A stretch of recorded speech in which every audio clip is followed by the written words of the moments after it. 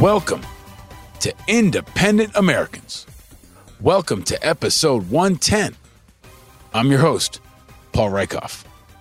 And now, more than any other time, now is a time to stay vigilant.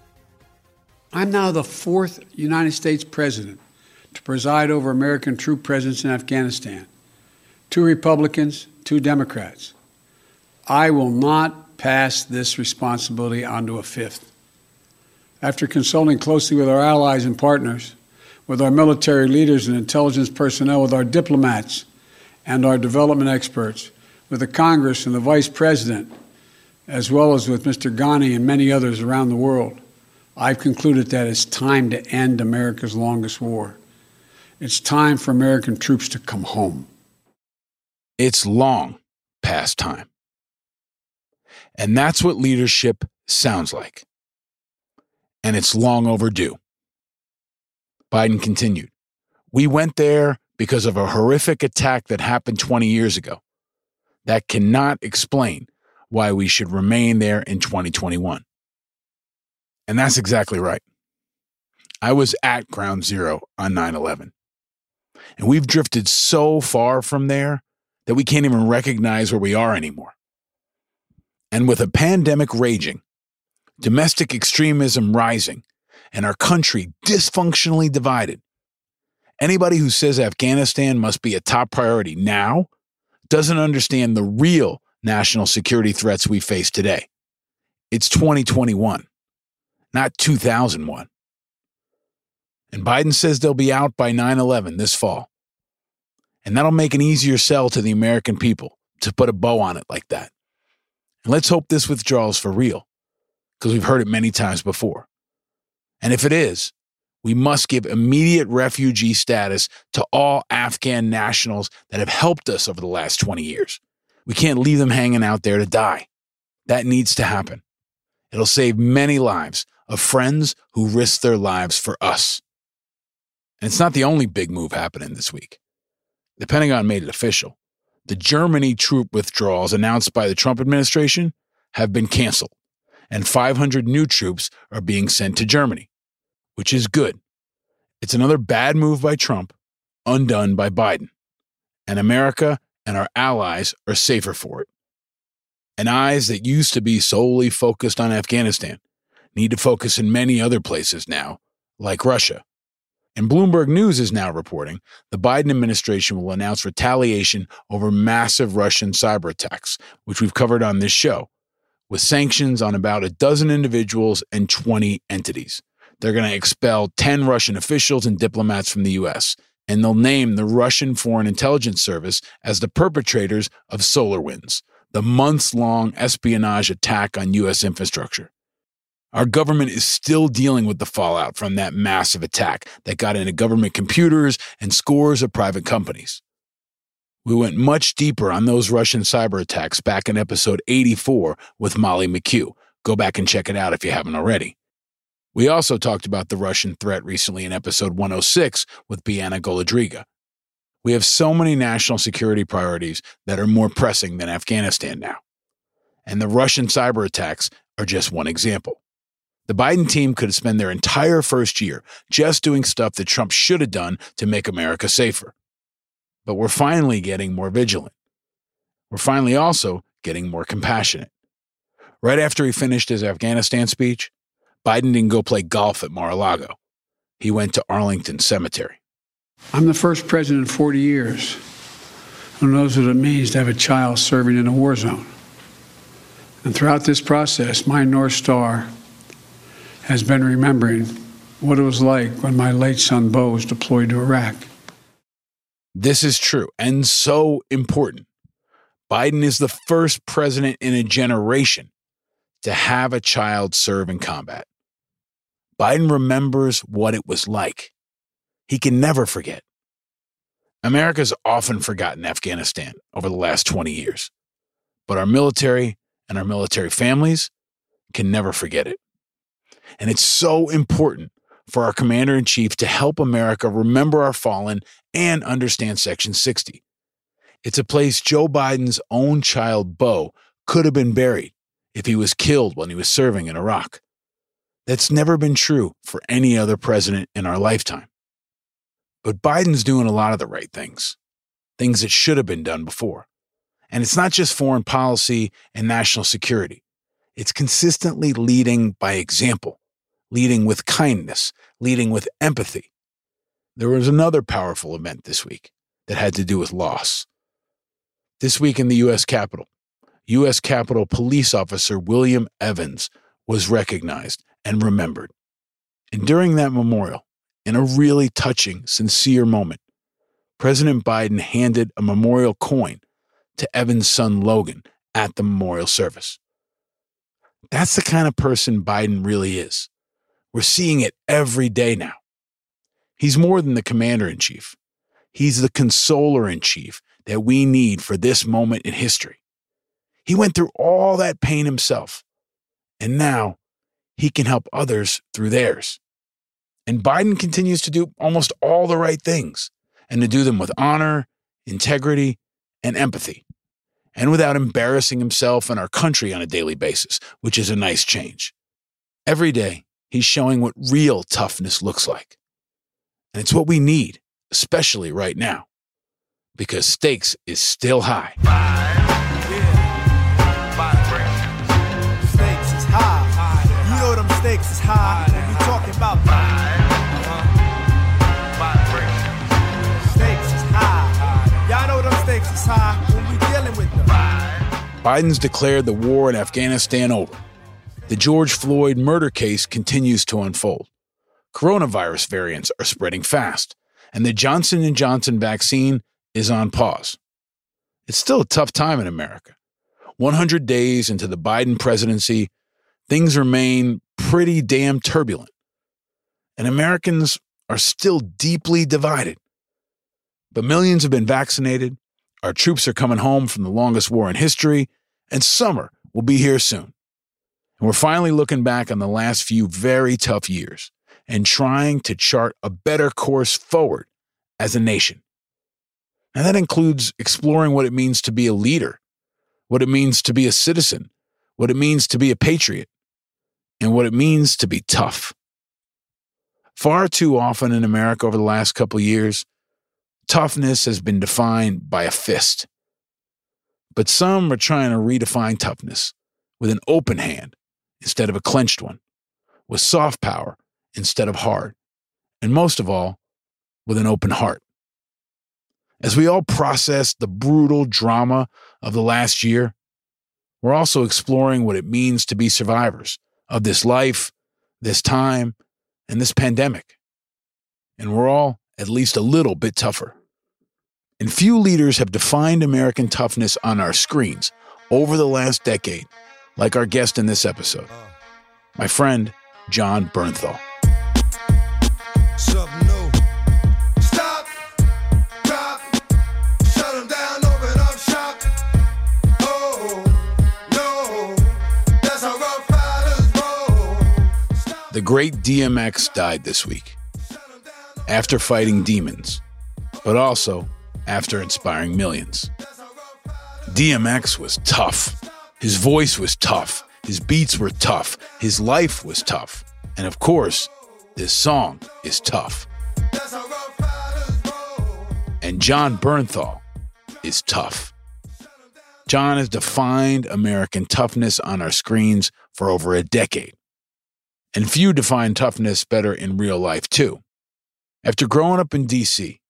and facing down tremendous adversity, starting at the bottom and grinding for 2 decades, Jon Bernthal has now emerged as one of the most dynamic, beloved, and exciting actors in Hollywood.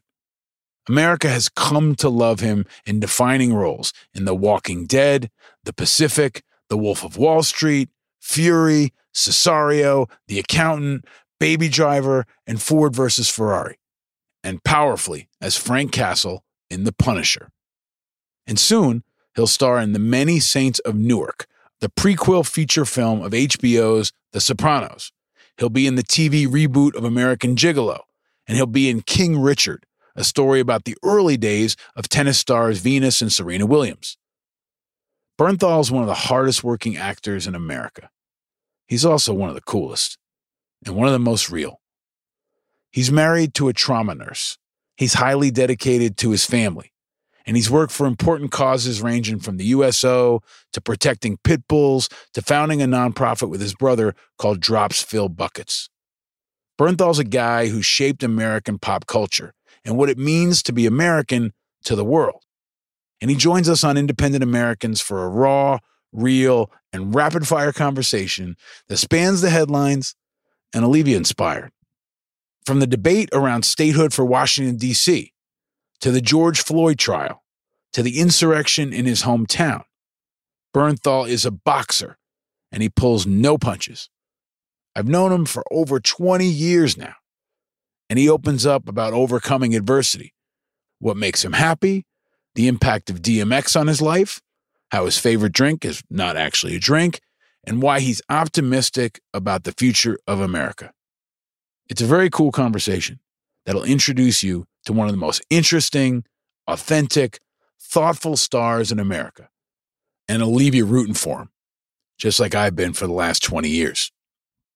America is deeply divided, but not about the movies and shows that Jon Bernthal's been a part of. And here on Independent Americans, we're killing misinformation like Shane Walsh killed zombies in The Walking Dead. And we're bringing a punishing Frank Castle-like blast of light to contrast all the heat of the other political pods. We're bringing the fury of the righteous media Five Eyes.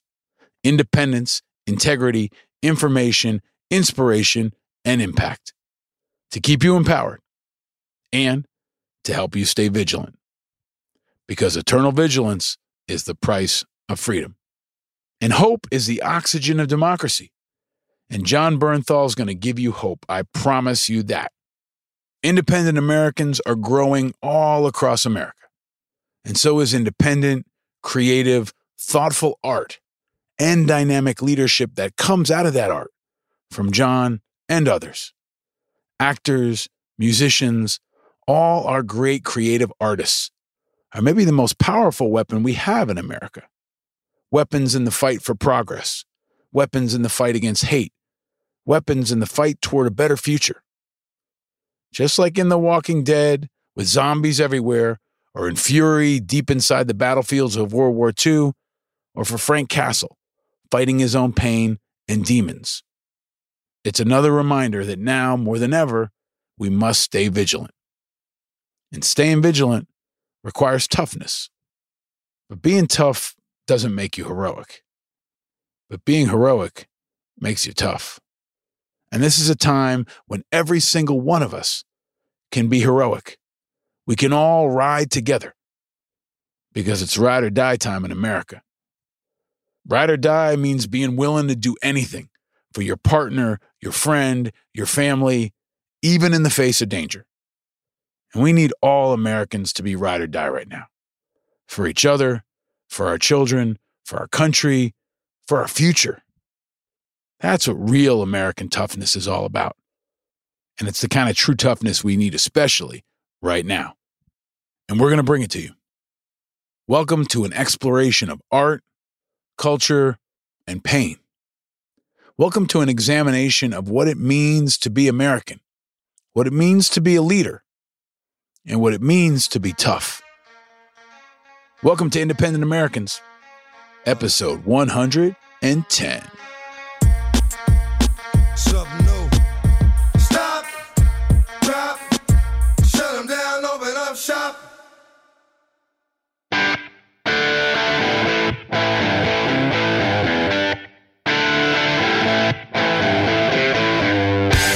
Ladies and gentlemen, independent Americans around the country and around the world. There's wild times in America and in the world, and I am so excited and happy to bring us a leader, a friend, an iconic, important, inspiring American that I have known and been in contact with I think, for 2 decades now. A man that I respect, a man that I admire, a man that gives me energy and has a contagious positivity around everything he does. Always looks great, always sounds great, and he's really going to bring the best of himself to this. I know it. The great and powerful Jon Bernthal is finally here on Independent Americans. Man, it is a real honor, man. It is a real honor to be with you, brother. I'm so excited to talk to you. I was thinking about what to wear. Yeah. Because I knew you were going to come up with something. And folks can watch the video, but you got a Crenshaw black sweatshirt on. I do. And a black Scully hat thing that you can pull off because you're a movie star and you look cool. I don't know about that, man. You got to understand the Scully. I mean, it's like the hair is such a problem, and you know, this was a gift from Nipsey himself, which I cherish. But you know, man, I was when the pandemic started, I was in the middle of shooting 3 things. And I had a big giant mustache, which I just was able to shave. And my wife wouldn't make out with me. My kids were tugging on it the whole time. And so I'm just loud and proud showing my shaved face. That's all. You look sharp, man, as always. Cry me a river about your hair problems. So I got to ask, what is you have a very interesting painting or work of art behind you, Mr. Bernthal. What is that? I have absolutely no idea, man. I have absolutely no idea. I'm in the back of my house. I'm in, you know, we moved up to Ojai, California, and this is I think my wife put that up, but I don't know. You like it? I'll let her know that you like it. I like it. I like, you know, I'm a massive fan, you know, so let's do that. So you and I have known each other or been in touch.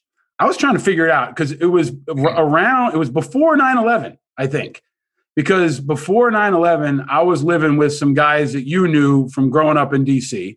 Yep. And you were like in their extended friend group.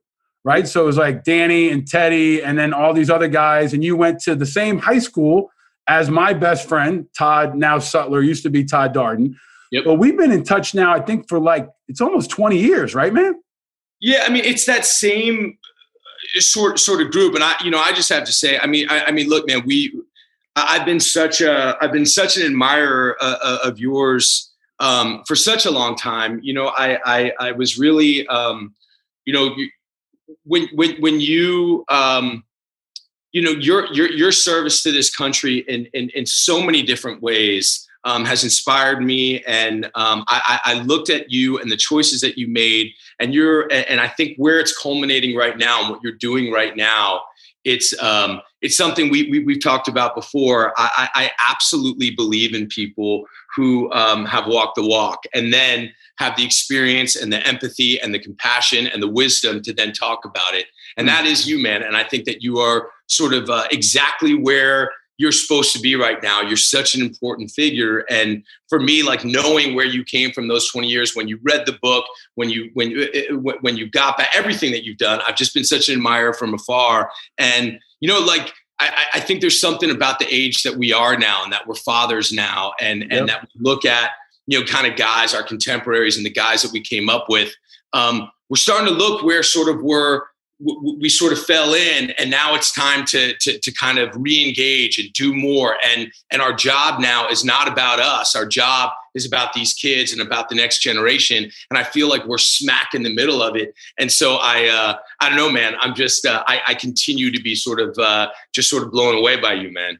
I am humbled by all of that. I think what's starting to happen is there's like this Super Friends network, right? And I've always said, I want Righteous Media to be that. I wanted IAVA to be that. You know, I want to bring people together who are fighting the forces of ignorance and stupidity. And we're greatly outnumbered, right? So we're kind of like, we're all activists, we're parents, we're leaders, we're writers. You're a genius creative. Like bringing us together around the common issues has always been, I think, important, but right now is so important. But on a personal level, like I remember when you were first starting out, I mean, like the first things you were getting, like before I was at, you know, before 9/11, before I got activated, before I went in the Army, I think I was still in the National Guard working in finance. And, you know, you would be around the guys and telling football stories from high school, right?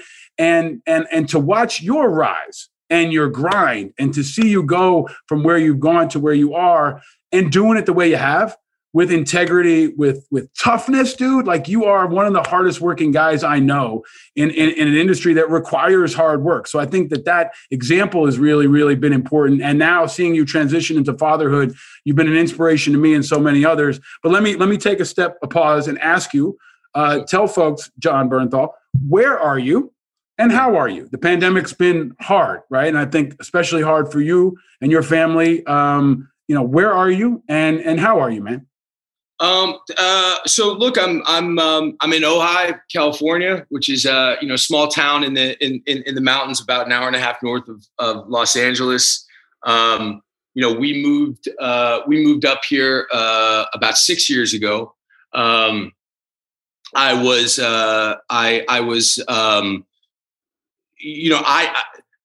started on Walking Dead really right when I got married and I started having kids, and I got extremely busy. As you know, it was a long grind and a long time where things really weren't working out for a long time. And when I got Walking Dead, I got really, really busy, really, really fast. And I was really only home about 2 weeks a year. And it was getting to the point where, I was living in Venice Beach. I had my brothers in Venice Beach. I had my foster brothers in Venice Beach. I had my people from DC, and it was great, but we really needed to put a microscope on our family, and our time needed to be sacred. So we moved out here, and it was a wonderful decision. And in ways, I think with the pandemic, it's been incredible. It's small town country living, man. It's very isolated.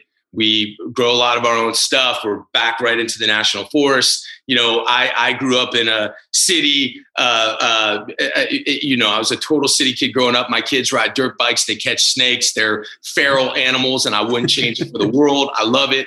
But we really spent a lot of this time, especially in the beginning, I felt kind of isolated and protected, which was wonderful. I think along the same lines, right off the jump, my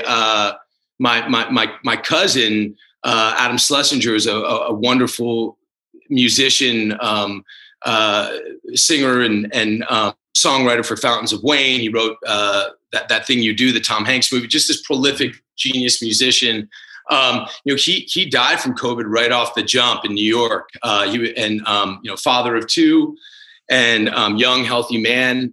So this thing became, unbelievably real for us right off the jump. And I think that was those two opposing things. I had, I think, as as a dad, I think that there's, I think that, fatherhood is the hardest and most important job that we're going to have. And I think one of the key elements is it's impossible to get it right. You're going to mess up, and you got to admit it when you mess up. You got to own it. And the kids, you need to have the honesty and that needs to be a part of it, that dad will mess up.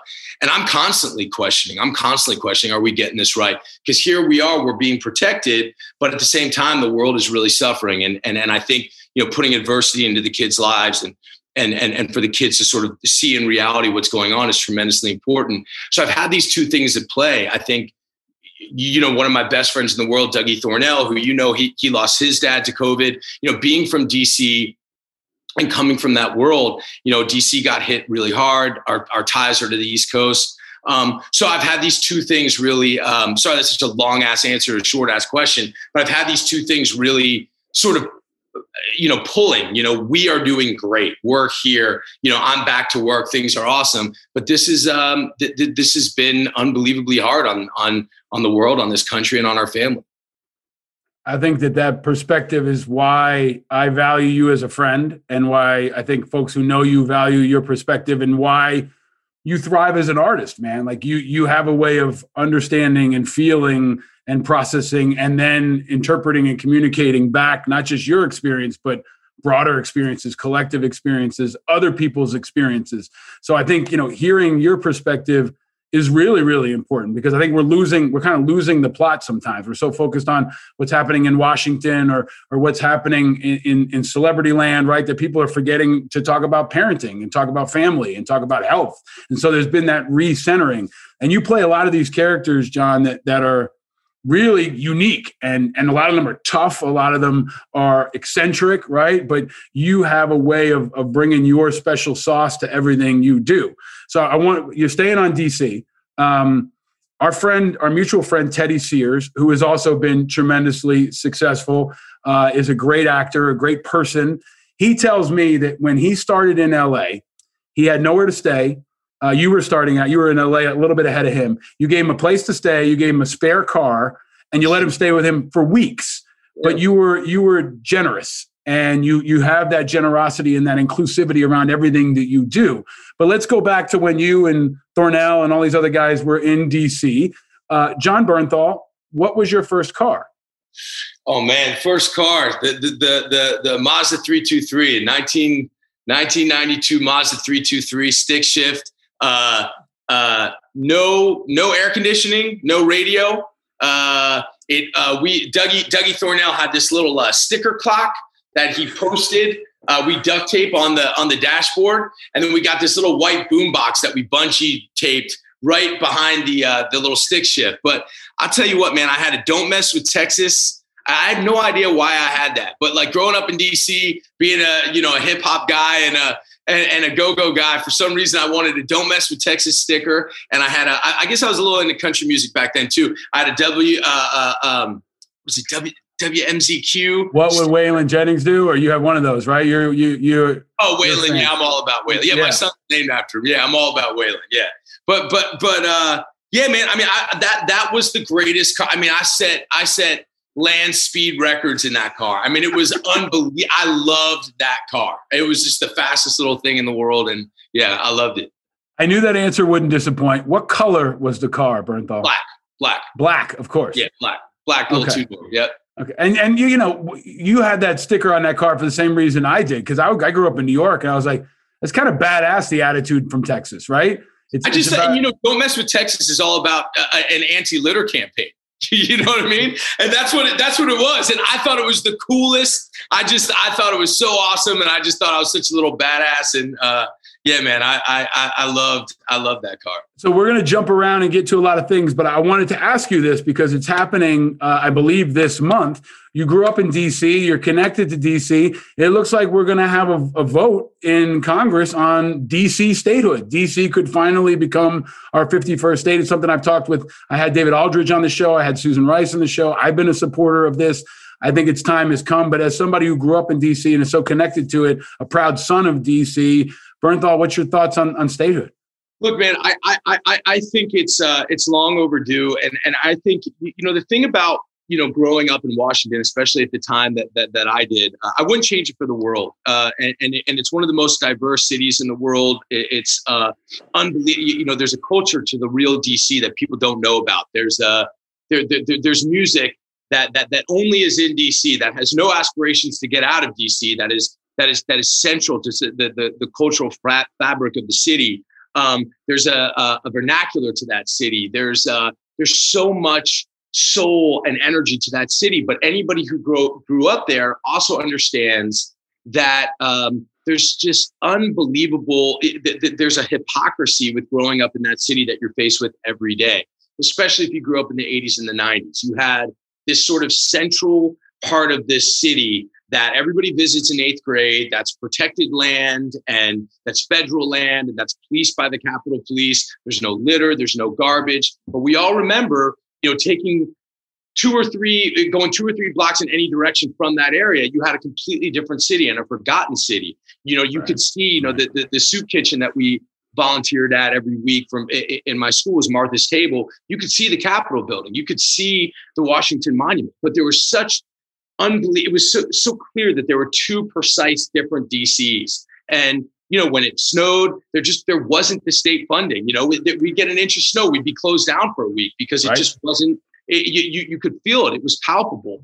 And, the schools finally are starting to come back a little bit. But when we were growing up, it was a mess. And, I think you have this, you're sitting there among the most powerful people on the planet. Yet you're in this city where you have all these people that feel unrepresented and forgotten. And I think it's about time. Well said. Early episode of this show, we went into some of the parks in DC and interviewed homeless people that were like living, in the parks, a block away from Trump's hotel, blocks away from DC. And, there's always that line, taxation without representation. So you grew up in a place where you can serve in the military, you're paying taxes, but you can't, really be fully represented in a representative government, right? So I think, it seems like it's coming. It feels like this is going to be the time. And I think that's good for America. A lot of what you've been doing is good for America, right? You've been representing these or portraying or embodying some of these iconic people. Like you played Lee Iacocca, right? In the Ford versus Ferrari movie, which I loved. You were in Fury and the Pacific, and a lot of roles where you played veterans, and you did a brilliant job of it. But Punisher is been front and center for the last few years. As somebody who grew up as a Punisher fan, I think I texted you when you got it, I was like, yes, like you are the guy who can get this right? Because I grew up reading the comic books. I knew the story. I knew the Vietnam backstory, right? And it's part of what shaped my childhood. And then you got this part and you crushed it in a way that I think will live forever. And the icon becomes this cannibalized thing in the last year, to the point where insurrectionists have the Punisher symbol on their shirt when they're taking the Capitol. You've been very outspoken. You've been a great voice on so much of this, but this was a really powerful intersection of your life in your hometown, where, in my view, terrorists tried to take over our government. You've talked about it a bit, but John, what are your thoughts on that, and on the insurrection itself? As much as you're comfortable with talking about. Yeah, man. Look. I mean, listen. I think the fact that you reached out when you did, about playing that part, and how much that just kind of meant to me. Look, the one of the things that I just cherish more than anything else is the relationships that I've been able to make with folks that have really opened up to me and talked to me about their experiences in an intimate way, especially when they're talking about their service and when they're talking about serving overseas. And to me, the fact that you just said, you read that comic and there's something about reading a comic, and I don't want to. It requires so much of your own imagination, because it's just frames and it's art, and you've got to put so much of yourself in there. And the fact that might have led you to service, that's a real thing. The fact that there are people that have gone and fought for this country, and the fact that there are people who have gone and walked the walk that keeps all of us free, and that have some taken the last walk of their life with that insignia, on their battle armor, and that somehow filled them with courage, and that somehow inspired them in some way is just so humbling and staggering, and such an unbelievable, to me, a responsibility. And I'm so honored to even be associated with that.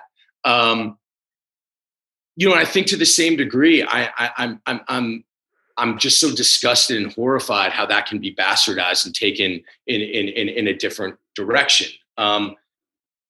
I think that I think that there's I don't know. I think my job is really to empathize with people, and my job is to really try to understand where people are coming from. I truly believe that no matter what your political views are, no matter who you are, I truly believe we love our kids. I truly believe that we all want the best for each other. I have to believe in that. How folks could have gone and done what they did on that day, and it's just something I can't wrap my head around. And it's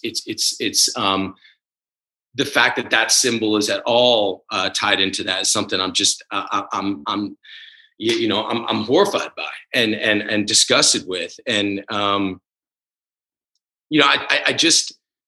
think it's so right now we're so unbelievably divided on things. I think, unfortunately, we're just listening to people, sort of the tenacity of your voice and how loud you are and how fervent you are, and the sort of the volume of your bombast is what sort of is what's drawing attention right now.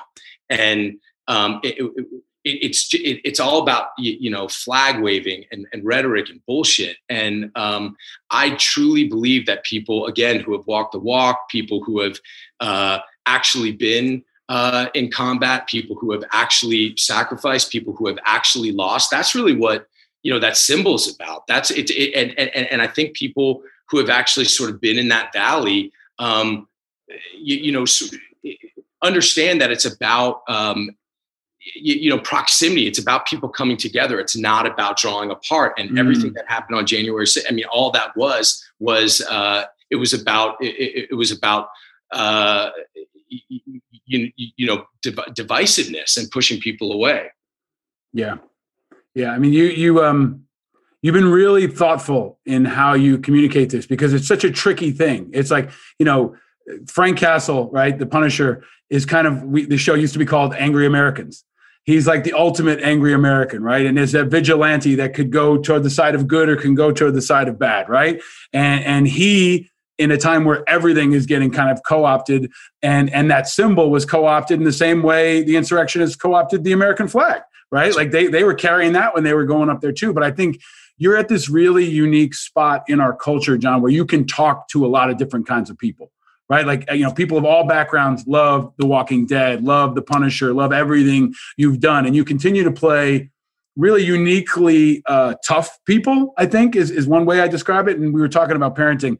I talked to my son about toughness, and I said to him something like, being tough doesn't make you brave, but being brave makes you tough. There you go. Because I don't want him to be stupid, right? Like, I don't want him to just, bang his head against the wall to show how tough he is, right? It's like when we played football, the guy's like, I'm not going to drink water. Well, that's stupid tough, right? But doing the right thing, being a good dad, maybe being soft, being sensitive, being empathetic, that's the right kind of bravery and the right kind of toughness. So I think we're exploring in our country what that means right now, especially after Trump, where now Biden just this week was very sensitive with the children of a fallen officer in D.C. We're kind of re-examining what it means to be American, what it means to be tough. You're also like maybe one of the most interesting guys out there. I think you speak Russian, or you lived in Russia. You've played these amazing parts. You love pit bulls. Your uncle is Kurt Angle. You got these amazing, interesting parts that feed into who you are. But let me ask you, what maybe is relevant right now. Where do you see our country? Like, where? This is a big question for you, but you take on big issues all the time because you've played so many roles that are iconic, that shape what this country looks like to the world. Where do you think our country is right now, and how do you feel about the future? Knowing, I'll add one point. You told me before we went live, you're getting the vaccine today, the second shot today. So how do you feel about where we are as a country and where we're going? Listen, again, look, I think it's your job. I'm hopeful. I think we have to be. I'm a father and I'm a husband first, and I think I hope for the best, prepare for the worst, and I'm trying to. I really try to instill that into my kids. Listen, I think I think, I don't want to look backwards, but I think when you just look at when you think about who was in office before, when you think about President Trump, whatever your politics are, whether you're into him or you're not, the thing that I could never really understand was that this man who, to me, clearly had never fought for anything, had not really grinded for anything, had not served, did not show compassion, had this sort of monopoly somehow on toughness and patriotism, and how somehow we thought his whole thing was he's one of the tough guys, and how so many people I know who are family members of mine who are genuinely tough, genuinely strong people kind of went that way, where I feel like if that same guy walked into a bar, they would laugh at it. He would literally be a clown. He would be like, no, like, look at you, look at how you lived your life. And I think that, when you talk about like the Punisher and the previous question that we were talking about, at the core of Frank Castle is this unbelievable hurt. It's this unbelievable loss. He lost his family, and with everything that's going on with the struggles with law enforcement right now, with our foreign policy, look, we've got to find a place. We all just went through and are going through this massive unifying worldwide thing. And especially, you know, like in our country, we dealt with this. Like we have got to find empathy we've got to find empathy. We've got to find compassion. We have got to really, like you said about toughness, it does not make you strong to say it's me versus you. To me, there's nothing more patriotic. There's nothing more masculine. There's nothing more strong than saying, you know what, man, you and me, we might not agree on everything. But like, I can sit down with you. I'm an American. You're an American. Let me learn from you, man. Maybe I could teach you something. Maybe we'll arrive at something together. But there's nothing strong. There's nothing courageous about saying, I'm going to stick with my team and you're going to be over there. It's everything we tell our kids, man. Like you know, like go find the guy who's struggling. Go lift him up.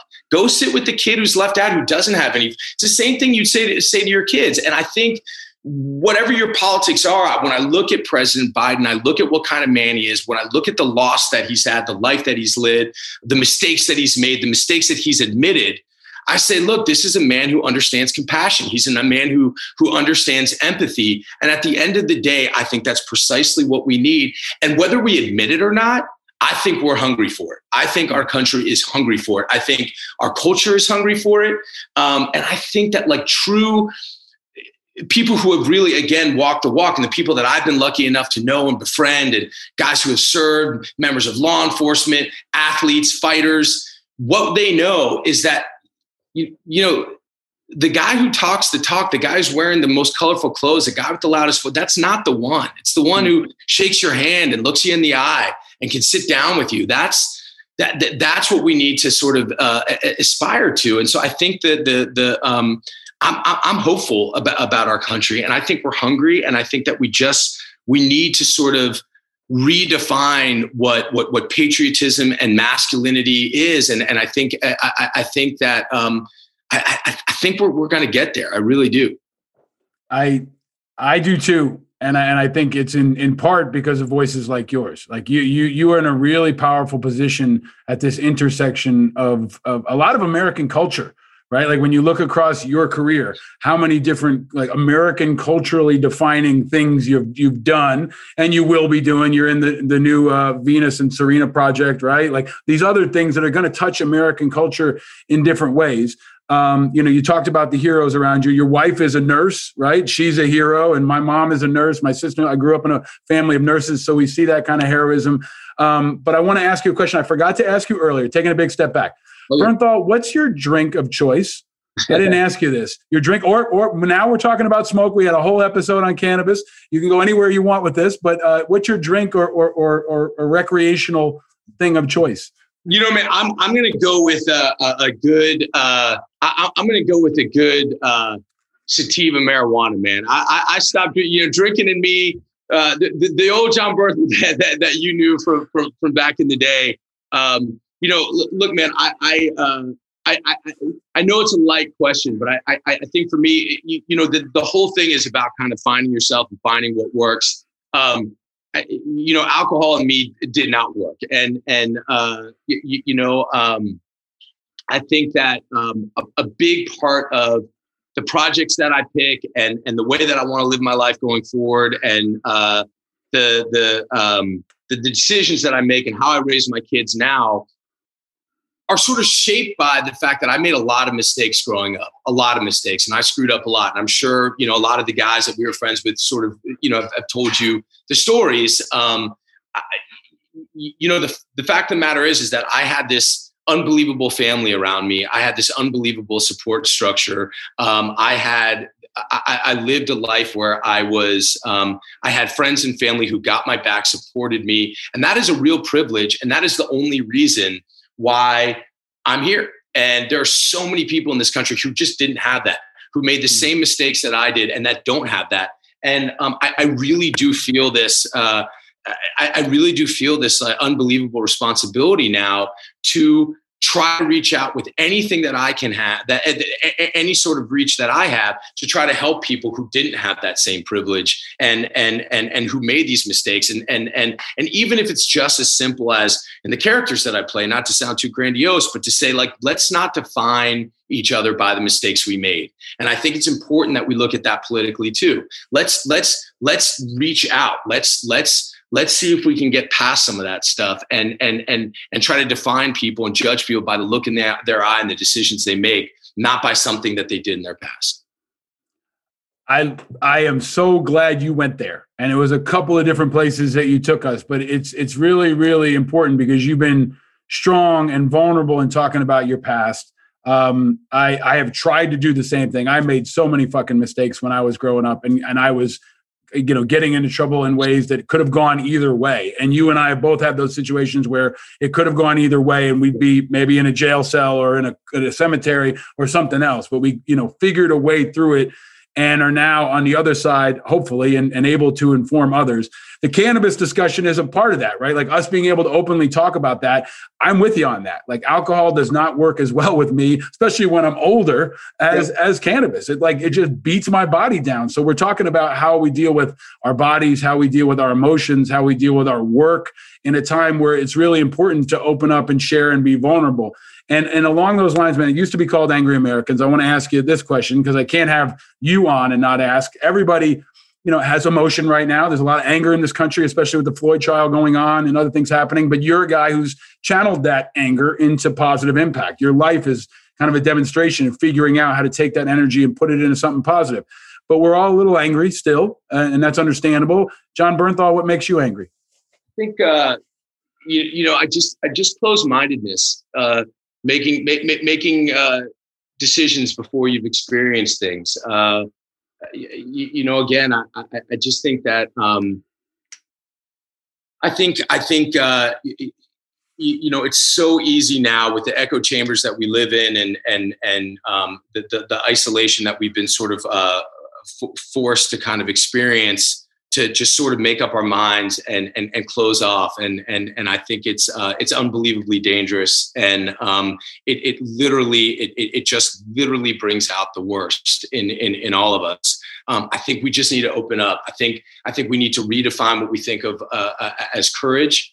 I think, again, it's just like the example you use with your kids, man. Courage is not about this. I think courage is about this. I think courage is about sitting down, opening up, seeking out people that are being different. I think, look, you brought up, what's going on with law enforcement right now and with George Floyd. And I think there are too many people who are just operating in this unbelievable chasm of fear. And look, when you're talking about, there are unbelievable members of law enforcement. There are people that I know, friends that I have, people that I grew up with, who are the best of the best. There's there are parts of the institution of law enforcement, the best about it. There's community policing, unbelievable courage, unbelievable brotherhood, unbelievable honor. And then there's people who are walking around and they're afraid.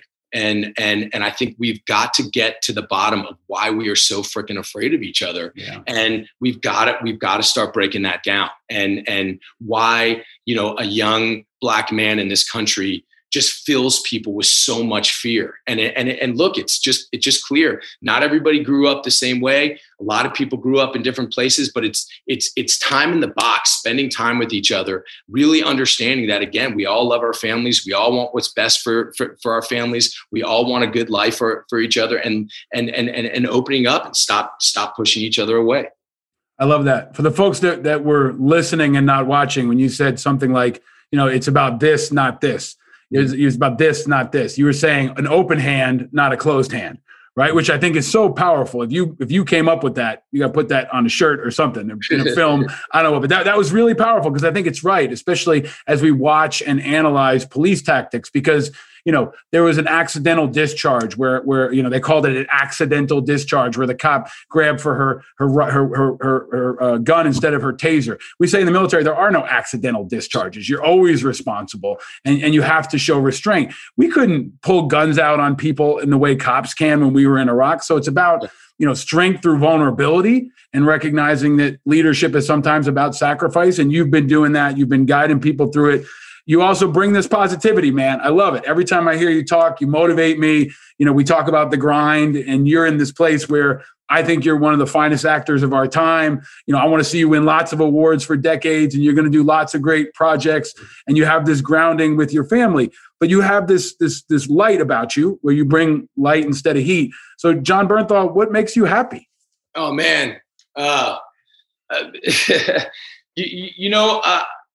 So much makes me happy.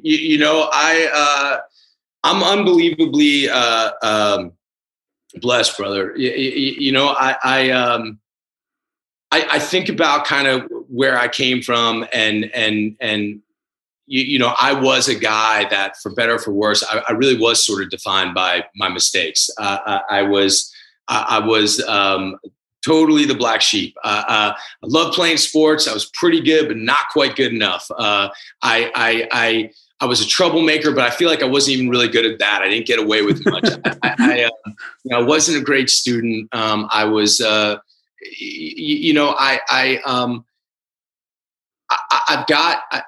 found this thing that I really love, and there were some people that really picked me up along the way, and I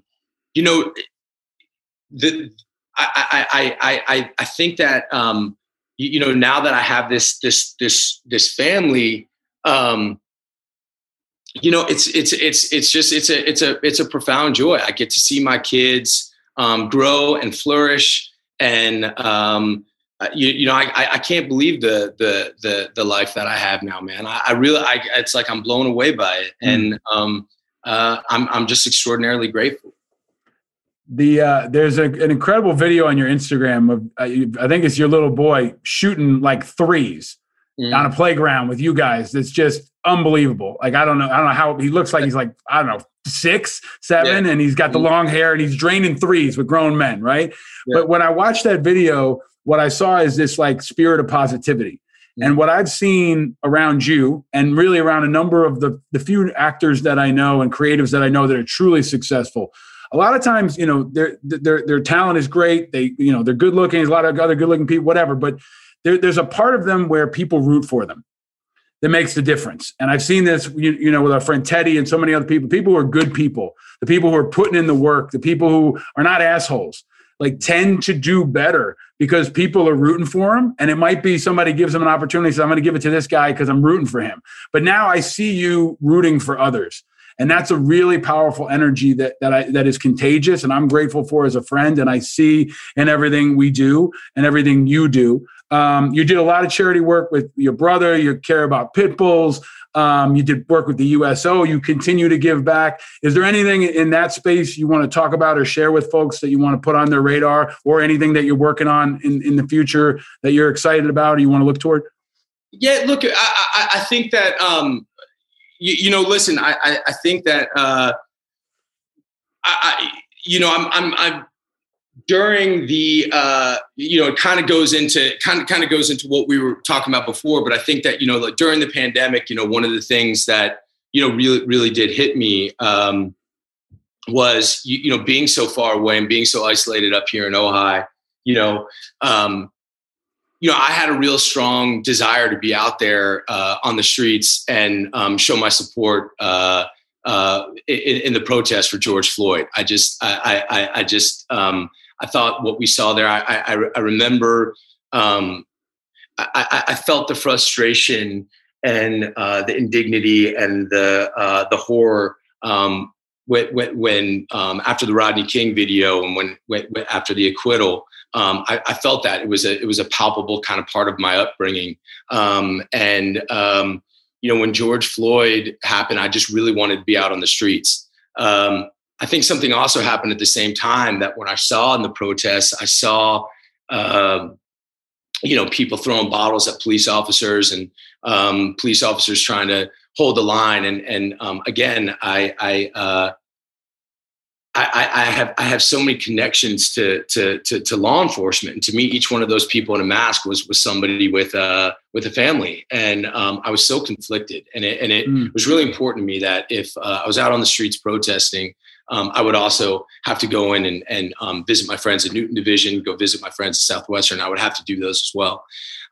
So one of the things that I'm doing now is again, I believe that because we are so far apart on so many of these issues, and we're listening to these kind of talking heads and these people that, again, just talk the talk but never walked it. I believe that people actually in the middle of things, people who are actually on the front lines, when they have experience with each other, I really believe that people who live in these neighborhoods and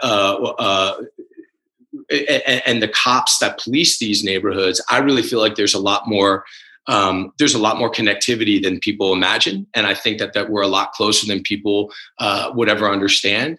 So one of the things that I've started to do is I've brought on community organizers, ex-gang members, guys together with cops to come in and talk about these issues and sit down and have a meal together and sit down and talk about it one-on-one. And it's been staggering. It's been unbelievable. It's been unbelievable because they're laughing at the same things. They respect the same things. They're scared of the same things. They're so much closer than people would ever imagine. I think it's the people sort of sniping from afar who have no experience with each other. They're the ones that are really causing the division, saying, come over to my side, even though I've never really walked on this side. And I think, I'm just trying to focus on these folks in the middle where experience is sort of what's common, because I really believe that empathy comes out of experience. I think that empathy and that connection is what makes you a great artist and a great leader. I got some gifts for you and some other things, but I got to ask you, you posted about this because speaking about empathy and pain, there's a lot going on. Afghanistan, we're pulling out right now. DMX died, and DMX had a huge impact on my life, and I think in many ways expressed pain. Do you want to share any thoughts or reflections on the passing of a legend? Look, man, you said it, passing of a legend, dude. I mean, that guy, he shaped, I think we come in that pocket of time where that just, ooh, you know what I mean? How many rough times that guy got us through, how many times that we needed to overcome something, you turn that on. Man, how much his music has served me and again, just spirit, authenticity, just straight vitality, man.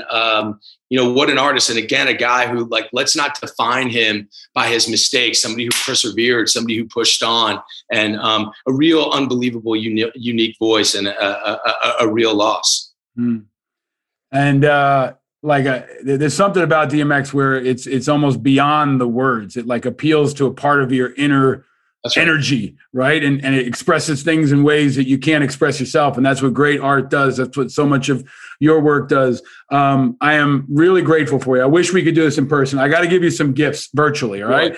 We got angry.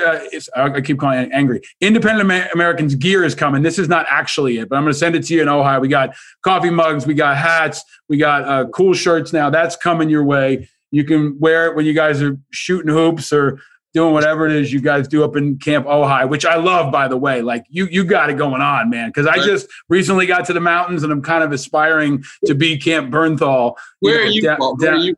We're upstate New York. I am in an undisclosed location. Yeah, I didn't know. But I am in the mountains and I aspire to create and build what you have. And then I'm going to send you can give it to somebody else. You can give it to one of your friends. But the Uncle Nearest is coming your way. There you go. And we still have the Peeps question. I can't have you on and not have you. You're a fan of the show. You've been listening for a long time. We just passed Easter. Jon Bernthal, blue, yellow, or pink? Which one do you choose? I don't fuck with those Peeps, man. I don't mess with them, man. I can't. You got to pick a color. Then pick a color. Man. I know that's it. I gotta go. I'll go blue, man. I'll go blue. Why blue? I just from the youngest, I love that specific color of blue. Makes me happy. I'll just be honest. It makes me happy. I love it. You wore number 20 when you played football. Was that because of anyone in particular? I saw you posted some old pictures with Thornell and the crew when you got. And were you a running back? What did you play? No, I was a tight end, outside linebacker. Wearing number 20. Wearing number 20. My girlfriend at the time was. I think you might have known her, Tati Lamia. Oh shit! Yeah. That was my high school girlfriend. So she was 85, and so remember we used to do everything with pagers. So we would write 85-20, and so everything. And then I lost my jersey, and I took a younger kid's, and I wore 21 for a little bit, and that was bad. I got a lot of trouble for that. Well, you wore 20. 420's coming up. We talked about a lot of other things. But I just want to end by saying that I am grateful for you, man. You are an important voice for this country. You're a role model. You're a great American success story. You're a guy that everybody in America should be rooting for. If they're not, you represent the best of us, and you're doing things the right way. And I'm grateful for your friendship, but most of all for your example. You're somebody that I can turn to my kids and say, hey, look at this guy. Look what he's doing. He's doing the right thing, and he's doing it the right way, and he's giving back. And I'm just rooting for you, man. I'm really grateful for you and rooting for you every day. And I'm grateful for so much time and wanting to have you on the show for a long time. And I hope you'll come back again. 100%, man. I really appreciate you too, man. I feel the exact same way, Paul. Thank you. And until then, I will leave you with stay frosty and stay vigilant. Yes, sir. Right back at you.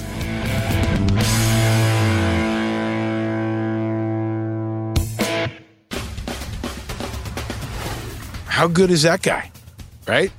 Now you understand why I love Jon Bernthal. And to underscore how tough he is, he was battling an ear and nose infection during the entire interview. He got it after an underwater run-in with a shark. More on that story next time. And there will be a next time. Jon will come back, and he will bring more fire, more perspective, and more hope. Because hope is the oxygen of democracy, and we got to keep it coming and spreading like a zombie bite of positivity. Especially now, in a time that's feeling more hopeful. And I hope this show continues to bring you that. Our democracy continues to need that oxygen more and more by the day, and we need to make it more contagious than the virus. We can all be like Jon Bernthal and our recent guests like Jake Wood, Bianca Golodriga, Ethan Nadelman, Evan McMullen, and so many others, super spreaders of hope. And if you haven't heard those past shows, go back and check them out. Spread that hope wherever you can. Hope is the air we need, and we gotta keep breathing. It'll make you tougher. Holding your breath is like not drinking water. It's not tough. It's stupid.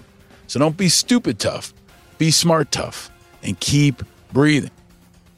So take a big deep breath. Come on, let's do it. And keep breathing so we can all stay frosty, we can all stay tough, we can all stay healthy and finish this spring strong. Keep breathing.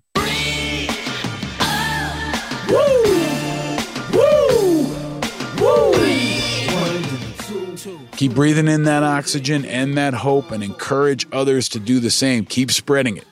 Just like all the first responders and the volunteers and the medical people that continue to help get out the vaccine. And like our friend Jon Bernthal, be a helper. You can spread the light, the hope, and the good information.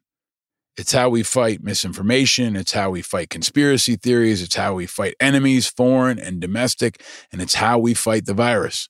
We can all be helpers. That's what true toughness is all about. And just like another very special and unique tough guy, Mr. Rogers told us about. Always look for the helpers. There will always be helpers, even just on the sidelines. Because if you look for the helpers, you'll know that there's hope. There are leaders all across this country that are stepping up to be helpers, spreading hope faster than the stupid, setting the example from all kinds of backgrounds all across this country. Leaders who show that everyone can be a helper. And a very special, very inspiring, very tough helper is back. Mr. Jon Stewart is back. It turns out veterans are human beings. They're not just flags, they're not just bumper stickers. They're human beings. And as you hear their stories, you hear the true cost of war. And I urge you when this is over to please seek them out and hear their stories individually and amplify them so that the country can understand. These men and women swore an oath to defend the Constitution against all enemies, foreign and domestic. Well, what do you do when you've fulfilled that obligation and you come home and the enemy is now negligence and bureaucracy and apathy? They're not trained for that. Jon Stewart is back in the limelight, and he is bringing the fire again. He's bringing his unique brand of toughness. He's bringing his unique brand of insight, and he's bringing that very special attention that only Jon Stewart can bring. He was in D.C. this week fighting for the presumptive benefit for warfighters exposed to burn pits and other toxins act. You've heard about burn pits before on the show. If you haven't, you just heard about it now. But the issue of burn pits is finally breaking through with the American people and with lawmakers. And it's thanks to Jon Stewart and many others. Many of the same folks who fought for the 9/11 health bill are now fighting for burn pits. Big shout out to all the first responders, to Tom Porter, Jeremy Butler, and the entire team at IAVA, and especially to Jon Stewart. Burn pits may have caused cancer in thousands of veterans, including, maybe, Joe Biden's son, Beau. And we hope that Joe Biden will loudly echo and amplify our calls for help. An unknown number of vets are sick now because they were exposed to burn pits in Afghanistan. Pulling our troops out of there doesn't end their battles against cancer and other toxin exposures. That fight's just beginning, and we need reinforcements badly. So join us. Be a helper. Join the fight. Check out IAVA.org and the other organizations that are fighting alongside Jon Stewart. With this Afghanistan news, this is an emotional time for so many connected to the military. And if you want a good way to help, please always check out our friends at TAPS Tragedy Assistance Program for Survivors. You can donate, volunteer, and share. TAPS is doing critical and urgent work every single day. When we say look for the helpers, we mean look for the folks at TAPS.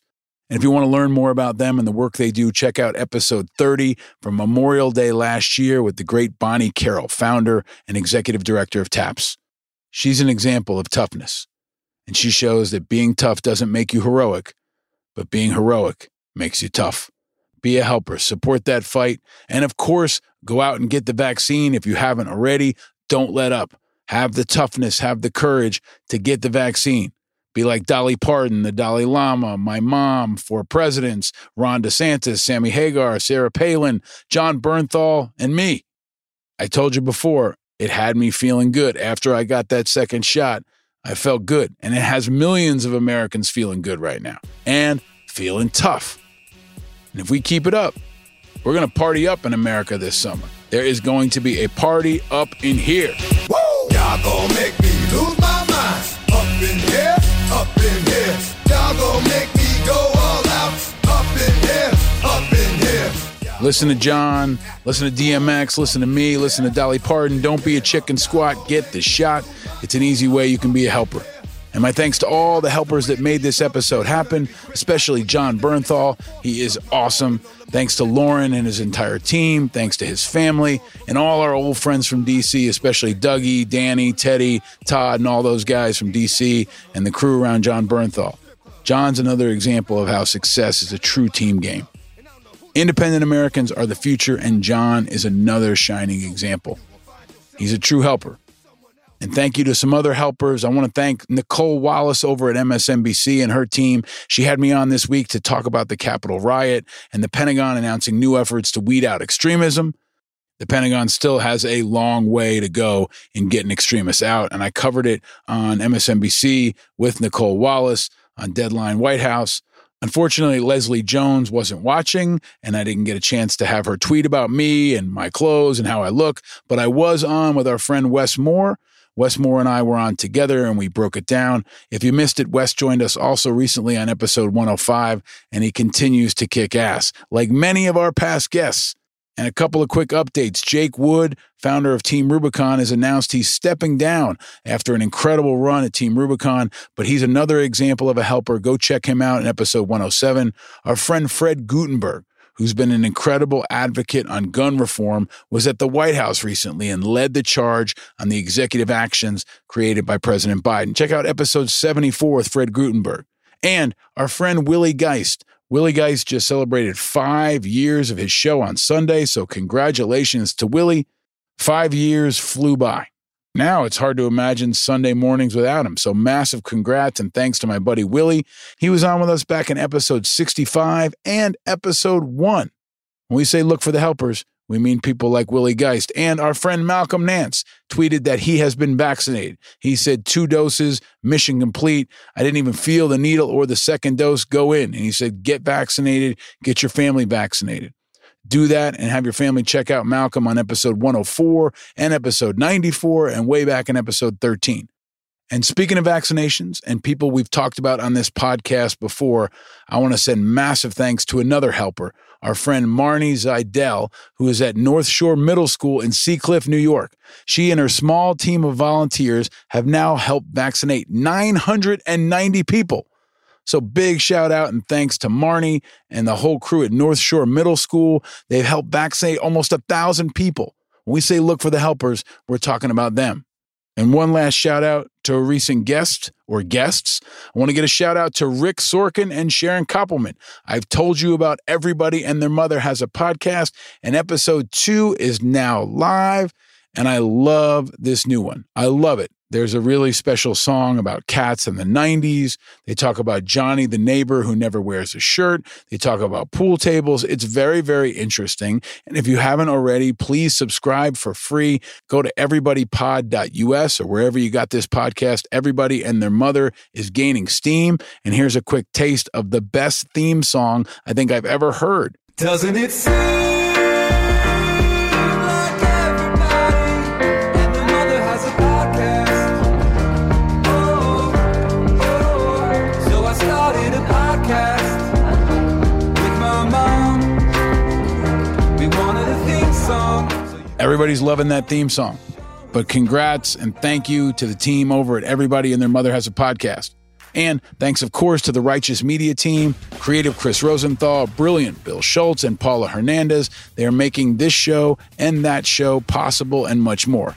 And if you like this episode, have our back, be a helper, go to the Apple Podcast Store and give us 5 stars. You can subscribe for free and share for free. You can visit us on social media, of course, and check out independentamericans.us. If you haven't been to the website, it keeps getting better. There's links to all our social and to our Patreon, and we've got lots of new merch. It's hot. It's ready to go. Get you looking good for the summer, just like Bernthal. Very badass camping mugs, hats, T-shirts in 16 colors. You can check them all out at independentamericans.us. You can see video of this conversation I just had with John. You can see the painting behind him. You can see the sweatshirt. You can see his nose that you may not know he's broken 14 times. You can see that video and video from over 100 episodes with everybody from Susan Rice to Stephen Colbert to Samantha Bee to Mike Shinoda. It's all on the Righteous YouTube page, which is connected at independentamericans.us. We're going to keep bringing light to contrast the heat. We're going to keep bringing the Righteous Media 5 eyes: independence, integrity, information, inspiration, and impact. If you're a concerned person who cares about the future of your country, this is your show, and all are welcome. We invite you to join us and be a part of the solution. You can also be part of our exclusive community on Patreon. For just $5, you can get access to events, guests, merch, and exclusive content. Big shout out and thanks to all of our fearless Patreon members. And for our Patreon members only, we will have another happy hour. Our April monthly Zoom happy hour will happen this Friday, April 16th, 8:30 p.m. We're going to have a special guest. We'll have some prizes, and we'll have a lot of fun. Join us if you haven't already. It's for Patreon members only. You can join for just $5, and maybe you'll win a prize. Maybe you'll get some Uncle Nearest. Maybe you'll get a high five from John Bernthal. We'll have special guests. We'll have prizes. We'll have a good time. It's just a quick hour, but I know you'll enjoy it. We've done this a couple times now. We're going to keep it going. Hopefully, we'll be back to having happy hours in person soon. But until then, join us on Zoom with fellow independent Americans listeners from around the world. You can join us on Patreon. My thanks to all of you who are already part of the Vigilant, the Very Vigilant, and the Most Vigilant. And of course, my massive thanks to my most important helpers of all, the toughest people in my life, my wife and my 2 boys. They continue to show me what toughness is all about, and football is back. Yes, spring football is happening, and we started this weekend. T-ball's also starting next week, but football is back. My son is wearing number 7. He's looking good, and spring football has now begun. And since it's spring football, every team in our league is named after a USFL team. So my son is one of the running backs on your 2021 LA Express. That's the name of our team, a throwback to the USFL. Steve Young might want to come out of retirement to be the QB with this crew, but shout out and thanks to the kids and coaches everywhere. Coaching has never been harder, it's never been tougher, and it's never been more critical. Things are getting better out there. Sports is coming back, music is coming back, the Masters came back, but we ain't done yet. We got to stay strong and stay tough Independence Day is coming. Our VC Day, our Independence Day will come, and that'll be our day, your day, a day we can all declare our independence from the virus and move forward. America is on the comeback, but we got to keep that toughness coming. We got to keep the progress going and not let up. Together, we can keep this movement growing week by week by week if we stay vigilant, because eternal vigilance is the price of freedom. And with hope in our hearts, it's the path to better days. So stay tough with an open hand, not a closed one. Use that hand to pass the hope. Pass it. And know you're not alone in your vigilance.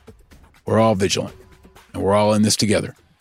From John Bernthal to Joe Biden, to all our troops in Afghanistan, to DMX, to all my kids on the LA Express. Y'all gon' make me lose my mind. I'm your host, Paul Rykoff. Thanks for listening. And if you need some energy, if you need some toughness, crank that DMX. Stay frosty, stay tough, and stay vigilant, America. Lose my cool. Up in here, up in here. 1, 2, meet me outside.